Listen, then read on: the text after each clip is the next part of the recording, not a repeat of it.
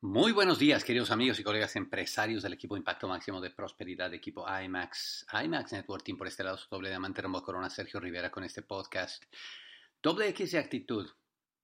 Esta mañana me fui al gimnasio y bueno, pues estoy haciendo un trotecito de más o menos 5 kilómetros por ahí. Es una cosa pues que a mí me encanta porque, como les he contado, yo he descubierto en esta trotadita que sorprendentemente, porque yo nunca antes había hecho este trote ni nada en mi vida, yo siempre practiqué otro tipo de deportes y yo veía eso de trotar un poquito como aburrido, pero sorprendentemente he descubierto en este trotecito que puedo hacer varias de las otras rutinas de mi vida, las puedo incorporar ahí, como por ejemplo la rutina de orar, la rutina de visualizar, la rutina de agradecer, la rutina de hacer mis declaraciones, varias de las otras rutinas, ¿verdad? Que pues son parte de mi vida, pues durante el trotecito las puedo hacer también. Bueno, pero en fin, esta mañana, el punto que quería hacer es que esta mañana tan pronto terminé la trotadita, ya decía, y la sudadita, ¿verdad? Que a mí me encanta esa sudadita que limpia, esa sudadita que purifica, esa sudadita que sana, es espectacular. Bueno, ok, regreso al tema. Tan pronto terminé de la trotadita, pues vamos a cerrarlo en media horita, ¿no? Más o menos, de trotadita. Pues estoy dirigiéndome a cambiarme y a todo lo que tengo que hacer, continuando la rutina. Y entonces me puse a pensar que había hecho 5 kilómetros en media hora de trote, más o menos. Y tuve de pronto un flashback ¡pum!, hacia, hacia este niño de 13 años de edad, 13 añitos de edad o 14 añitos de edad cuando era novio de Charo. Pues tuve flashback porque yo vivía en aquel, y acuérdense, esto tiene muchísimos años, ¿ok, muchachos? Muchísimos años. Estamos hablando 40 años atrás, pues, 40 años atrás. La inmensa mayoría de la gente que escucha este podcast no tiene todavía 40 años de edad, pero bueno, ok. 40 años atrás, allá en la prehistoria, Sergio Rivera, Sergito, vamos a poner Sergito, de 13 o 14 añitos de edad, se hizo novio de Charo. Pues vaya, la niña bonita de la película, ¿no? Y que les cuento que Sergio vivía en esta ranchería o caserío o como le llaman en el país donde oigas esto, en donde no había prácticamente pues una carretera tan buena para ir al pueblo más grande que era Tenancingo. Eso era 2,5 kilómetros pues en la terracería o en un poquito de camino para llegar a esta ranchería, a Tepetzingo, pues ahí. Entonces de ese rancho, pues Sergio caminaba esos 2 kilómetros o 2,5 kilómetros a Tenancingo y después habría que caminar otros 3 kilómetros más hacia donde vivía Charo. Charo vivía en otro pueblito, pues en otra dirección que se llamaba Tenería. Entonces imagínate que Sergio salía de ahí, del rancho Guadalupe, de ahí salía, caminaba 2 kilómetros, 2,5 kilómetros, y después atravesaba la ciudad, pues era muy chiquita, ¿no? La ciudad de Tenancingo, y después caminaba otros 3 kilómetros en la dirección de Tenería. Entonces me puse a pensar que más o menos se parecían a los mismos 5 kilómetros. Hoy día, pues a mis 53 años de edad, eh, correr esos o tratar esos 5 kilómetros, pues es algo de lo cual me siento tan orgulloso. ¿Ven? Es que yo me bajo de ahí sintiéndome con un orgullo increíble, como diciendo lo conseguí. Pues en aquel entonces de niño, muchachos, yo recorría los 5 kilómetros caminando y solamente de ida. Y solamente de ida. Y obviamente pues estás hablando de que pues no había bicicleta, no había carro, por supuesto, no había dinero.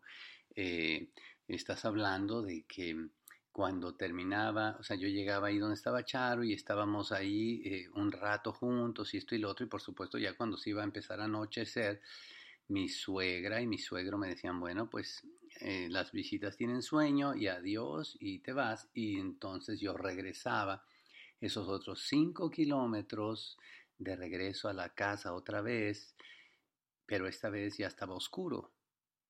Y recuerden, muchachos, eran rancherías, o sea, no eran calles, quiero que me entiendan. No había alumbrado público, había piedras en el camino, había animales peligrosos, había otros peligros de la noche.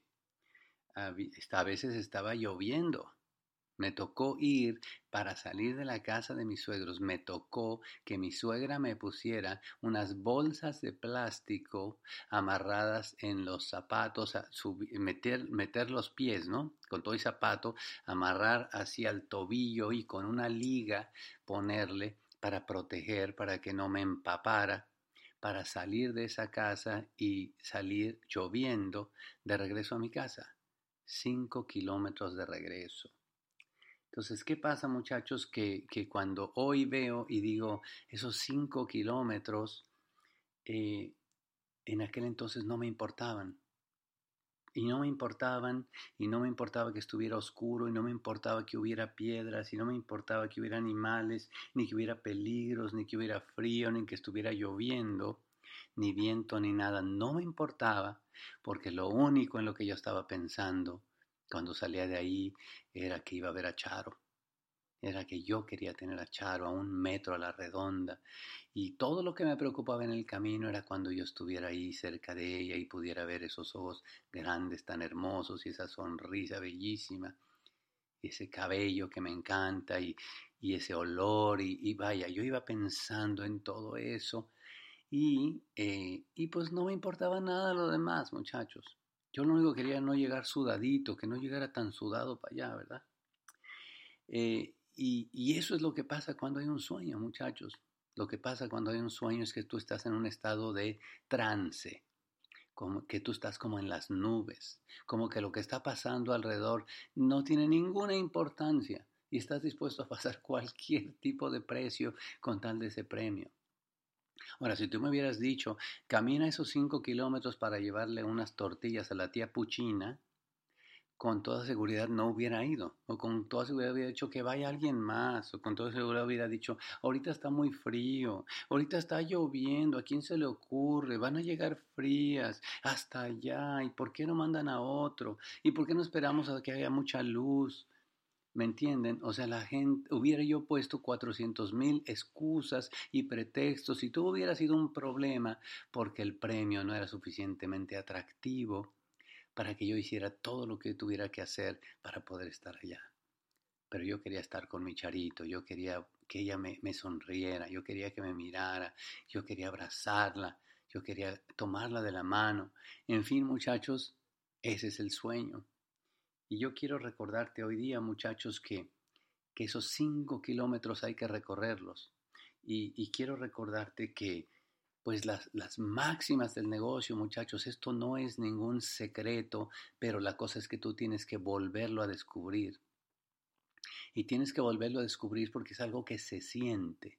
Si en este momento en tu caminar del negocio estás sintiendo con que estás poniendo excusas, estás sintiendo con que te pesa que la convención sea hasta León, Guanajuato, o que sea hasta Michigan, o que sea hasta no sé qué, estás poniendo excusas, mi hermano. Si en este momento te pesa que de dónde voy a sacar yo los $100 que cuesta la convención, si en este momento estás diciendo, ay Dios mío, tener que hacer el volumen otra vez y que de dónde voy a sacar, o que, ay, que eso de estar saliendo y hablar con gente y cobrarle cualquier cosa que tú estés poniendo a ti mismo, que te estés poniendo a ti mismo de excusa, es como estar pensando en lo oscuro, es como estar pensando en las piedras, en los animales y en los peligros. Y es porque tú no tienes esa razón suficientemente grande que has de tener para poder caminar esos 5 kilómetros, o los 10, o los 15, o los 20, o los que tomen.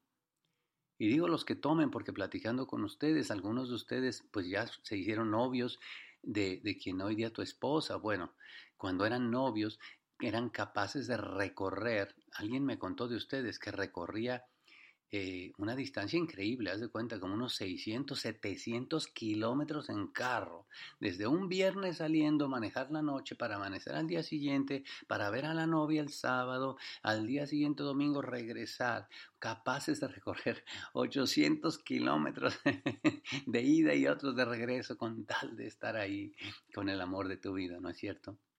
Pues tu sueño tiene que ser así de grande, mi hermano.